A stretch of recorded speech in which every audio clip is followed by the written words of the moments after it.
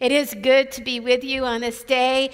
We have been in a season of Eastertide within the church, which is a beautiful call for us to not just have one day of Easter, but reflect upon the hope of Christ and the resurrection. And this day, particularly in the church year, well, let's be clear. If you were very strong, kind of committed to the church year, actually Thursday would be Ascension Day, and you would have a Thursday night service. Not many of us grew up with that. Not many of us grew up with Ascension Day traditions or outfits or practices. And yet, as I read this passage and this call to pay attention to what is happening, I believe ascension and the story of Christ's ascension has something to say to us and to invite us in. I don't remember how many times I was even aware of the language of ascension growing up in the church. I don't remember a particular sermon that worked with this passage growing up in the church. It's an interesting kind of movement. But I do remember when I was first kind of captured by it. I was in seminary and I had a New Testament professor whose way of teaching just always engaged my heart, mind, and soul. I found myself opening scriptures and discovering new things by the ways in which he gave context and ways he made connection. And I particularly remember him speaking on this passage and me leaning in and hearing things about what I began to see about who Christ is and what's being revealed to us in the narrative of Christ's earthly ministry and what that's inviting us into. And I found myself engaged in heart, mind, and soul. I also remembered that throughout his teaching, he kept using the phrase of God the Father snarfing up Jesus. So I, being a good seminarian, did what you do is that you try and take all that you've been engaged with and learn and you bring it to your local church, which I did, but I probably maybe used the word snarf too many times. And it became known as Mary Paul's snarf sermon. And there are people who still refer to it to this day as the snarf sermon. So I'm not. That's all the snarfing you're going to hear today about that. But it speaks to a couple things about communication, not letting your language get in the way of your message, but also that for many of us, there's still this, what is this ascension about? What is it revealing to us about who Christ is? I think one of the things that is significant within the scripture, but also within church tradition, is how much this is a hinge moment. How much this is a turning moment. You think about even the language in the Apostles' Creed that says Jesus was crucified, died, and was buried. The third day he rose again from the dead. He ascended to heaven and is seated at the right hand of the Father, God the Father Almighty. Do you hear that change in tense even there? That we're moving from this completed work of Christ to now the reign of Christ. We're moving from this amazing story that we have lived into, coming from the incarnation to the life of Christ, to the crucifixion, to the resurrection, and now this ascension in which Jesus is fully restored in place with God the Father and God the Holy Spirit. There's something in there for us to see, not only for Jesus, but also for us. That this arc of the story is this place in which we too are being invited into this full restoration, full reunion, and the beauty of what that brings us to in our future hope. And so we live in this tension as we enter into this passage. One of the other things with ascension is it has a little bit of comical energy to it. There's a little bit of what's happening, what's going on here. There's a little bit of the disciples still being the foil when they ask the question, Lord, is this the time when you restore the kingdom of Israel? Like all this life of Christ, all this teaching, all this 40 days of Jesus showing up and showing his wounds and proclaiming the kingdom, they're still asking, Lord, is this time when you will restore the kingdom? Like, is this the time when everything gets set right and we get to be empowered? That's still something in there that they're still not getting. There's something for us to see in that. There's also something for us to see in this two people, men in white robes, kind of joining them when they're staring out into the clouds. I kind of like how those folks just show up and saunter in, like no introduction. They just kind of join the crowd looking up towards the clouds and ask them, men of Galilee, why do you stand looking up towards heaven? Right? There's something, maybe it's just my quirky humor, but there's something in there. And part of, for me, this journey into this passage has been over several years now. Whenever I find myself visiting like a cathedral or basilica or some kind of sanctuary that has kind of the images of the Christ story that surround you, I go and explore how they're picturing the ascension. And I find it fascinating because it's usually a small panel compared to the large panels. And I obviously think it should be a bigger panel than what it gets. But it's also how it gets depicted. Sometimes it's a big crowd. Sometimes it's a small crowd. Sometimes Jesus is high. Sometimes he's kind of mid-range. They always seem to struggle what to do with his sandals. I don't know why, everything else stays with Jesus, but the sandals are usually like cast aside. There was one where it looked like flip-flops had just, it's kind of a California version of Jesus' ascension happening there. There was one that really caught my attention. It was at this cathedral in France, in Chartres. And I had been walking on the interior of the cathedral, and in this case, it wasn't so much the frescoes along the side, but these carvings that were telling the life of Jesus. And I was looking up, and I was kind of startled, and then I realized what I was looking at were the bottom of a pair of bare feet and a cloud that surrounded it in the carvings.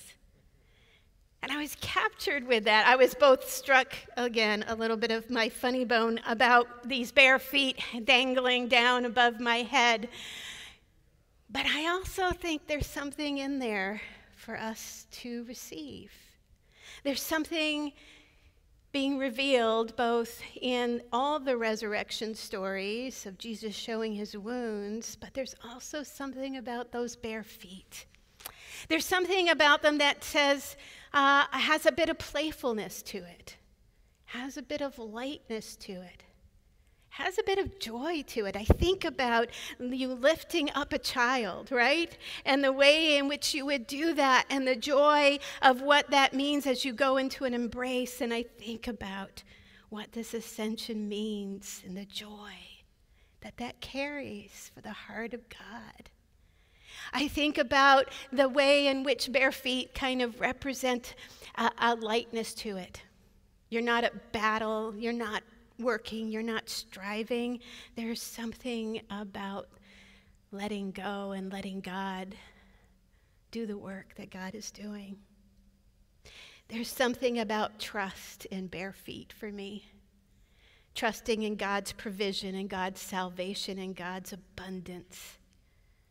There's something about those bare feet that call me to remember that when we talk about this power that will come upon the people, this work of the Spirit, it is still understood in the framework of how Jesus has been teaching the kingdom of God.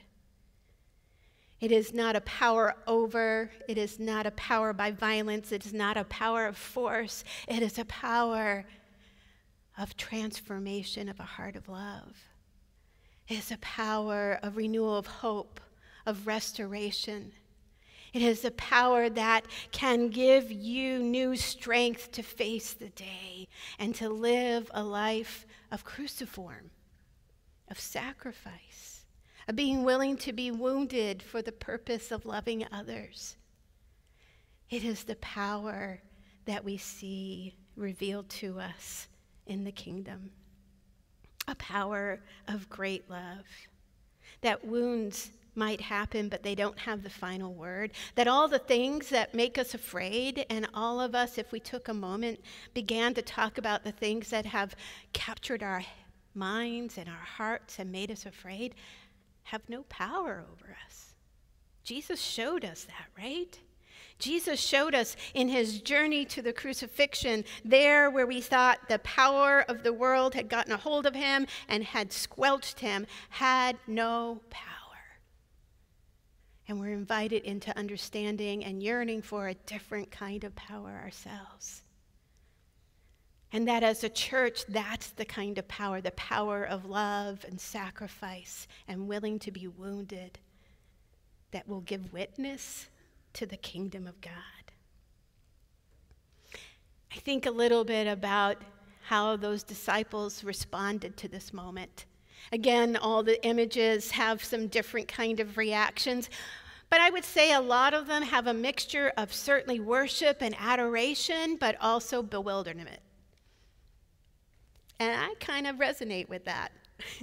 A little mixture in my journey with God of worship and adoration and hope and grace and fullness and sometimes bewilderment. Easter might feel like a long time ago for you when you think about the 40 days and all that's happened in your life and all the conversations in which you've been engaged and all the things, the fear that has gripped you. Since you said Christ is risen, he is risen indeed with great joy. And what does that mean? And how do I live that out? And the disciples walk that with us. And part of that is to hear and to see the fullness of the ways in which Christ is promising this power of this Holy Spirit. That is different, again, than how we imagine power. It is the power to love in the midst of bewilderment. It is the power to forgive. It is the power to reach out. It is the power to walk the long way of service to another. It is the power to rise up to a hard day that's going to have some hard things and know the presence of God working in you, flowing through you, sometimes giving you words that you know weren't even of yours, right? That this is the way the power of God works. This is the way of the barefooted Jesus who is ascended. And so we can't lose sight of this good news and also know that it's worked out in the daily grind of living as it was for the disciples. It means that we're called again and again to be formed and reformed by our understanding of power and inviting the Holy Spirit's power to work in us. And so much of me resonates with that desire that God would just be made known and that his kingdom would come, and this is the time when all will be clear. And that's, instead, we're invited to wait and pray. And this is what the message to the disciples were, right? Karl Barth calls it the significant pause. There's this place in which we are, as a church and as a people of God, called to wait and pray. And then, I'll point you the next Sunday, come back for Pentecost Sunday here, is to receive that Holy Spirit, to inhale it, and to be a church, if you walk through the Acts, that continually lives in response to the work of the Holy Spirit. Continually lives in response to the way in which the Holy Spirit guides you and speaks into you as a people together. That there's something powerful that we're being invited into knowing that's way beyond the kings and kingdoms of this world, that is about being lifted into the presence of God and knowing the fullness of God's love and joy and abundance and grace for you and for your neighbors. I so resonate with the claim in Philippians that Paul makes, I want to know Christ and the power of his resurrection. And if you know that passage, that's where I want to put the period. But it goes on. And it says, in participation in his sufferings, becoming like him in his death. And so somehow attaining to the resurrection from the dead. That there's something about this power to equip us to live as Christ lived. That seems different than what I sometimes mean when I'm praying for the power of God to be known again. One author said it this way. He said, too often Christians have sought to enjoy the gifts of Christ without wanting to follow and become like Christ. This has produced people who are fans of Jesus, but have resisted being followers. Do you hear that? Let me say it again, because that's really kind of challenged me. Too often Christians have sought to enjoy the gifts of Christ without wanting to follow and become like Christ. This has produced people who are fans of Jesus, but have resisted being followers. Sometimes I'm more of a fan. And that's with a place of confession that I want to be a follower of Jesus. And I want your power to equip me, enable me to live in a cruciform way that I'm willing to be wounded in sacrificial love for others. That I'm willing to be misunderstood, and I'm willing to walk in ways that continue to not create battles, but create words of love and redemption and hope and grace in the name of Jesus to others. And to myself. And that I not too much join into the way I think the disciples were asking, Lord, is this the time when you'll restore the kingdom in those places of distress? Like, isn't this the time you said everything right and everybody knows I was right and they were wrong? It's kind of part of what I'm praying in there. But instead, I pray for the kingdom to come. And that Christ do that in my heart, and I live it out in all the phrasings we pray the Lord's Prayer with.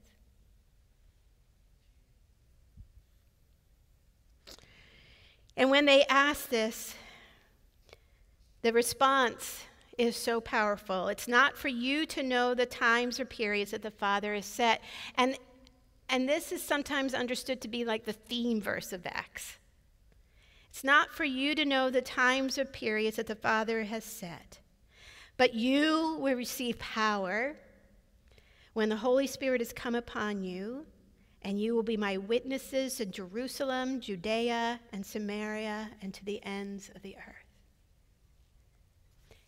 And so often we think about, again, that kind of power to take over the world, to be mega churches, to have these huge kind of revival moments, and those are beautiful. But if we look at the story of the disciples and the way in which that was lived out, it was a lot more like the barefooted Jesus. It was a lot more of a cruciform way. Jerusalem, the city in which you are waiting and praying for the Holy Spirit to come, maybe the church.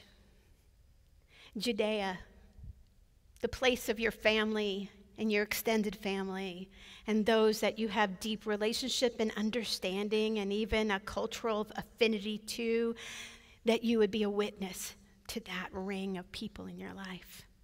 Samaria, culture and people you might not understand, a people group that perhaps you react to, maybe you push against, and maybe they push against you, that you would have the power of the Holy Spirit to be a witness to Samaria and to the ends of the earth, people and places beyond your imagination. Where will God bring you? That you would be a witness to the good news of the resurrected Christ, who resurrected with the wounds of the crucifixion. This is the journey we're on in this Eastertide. This week, particularly as we think about this call in Acts 1:4 to pause, to wait, to pray, to ask the Holy Spirit to come upon us, is a powerful invitation for us. Where we sit with our families, where we sit with our community, where we sit with our church. And as I've been wrestling with this passage, I felt this call within my own life to mark this next week, to have set an alarm for 1:04. To pause and to pray for the Holy Spirit to come in my life, in the life of my church wide, the church worldwide. Maybe it's a particular country or place that you carry. But this kind of twofold prayer, that the Holy Spirit would be known, and it would be the power of the cruciform way, that it would be the power that empowers us to be witnesses of who Christ truly is, to be a power that helps us to live life of sacrificial love so others might hear the good news of the kingdom, and it is good news. That we would receive the power to bring witnesses in word and in our lives, in Jerusalem, in Judea, in Samaria, and to the ends of the earth. There's this passage in Ephesians that touches on some of these themes. And it starts with this in 1:11. In Christ, we've also obtained an inheritance. This is our inheritance, the work of the Holy Spirit, having been destined according to the purpose of him who accomplishes all things according to his counsel and will, so that we who were first to set our hope on Christ might live for the praise of his glory. I love that phrase. Might live for the praise of his glory. In him you also, when you have heard the word of truth, the gospel of your salvation, and believed in him, were marked with the seal of the promised Holy Spirit. This is the pledge of our inheritance toward redemption as God's own people, to live to the praise of his glory. So I invite you to know there's more. That if you've been staring up in the clouds saying, "Oh God, what are you doing?"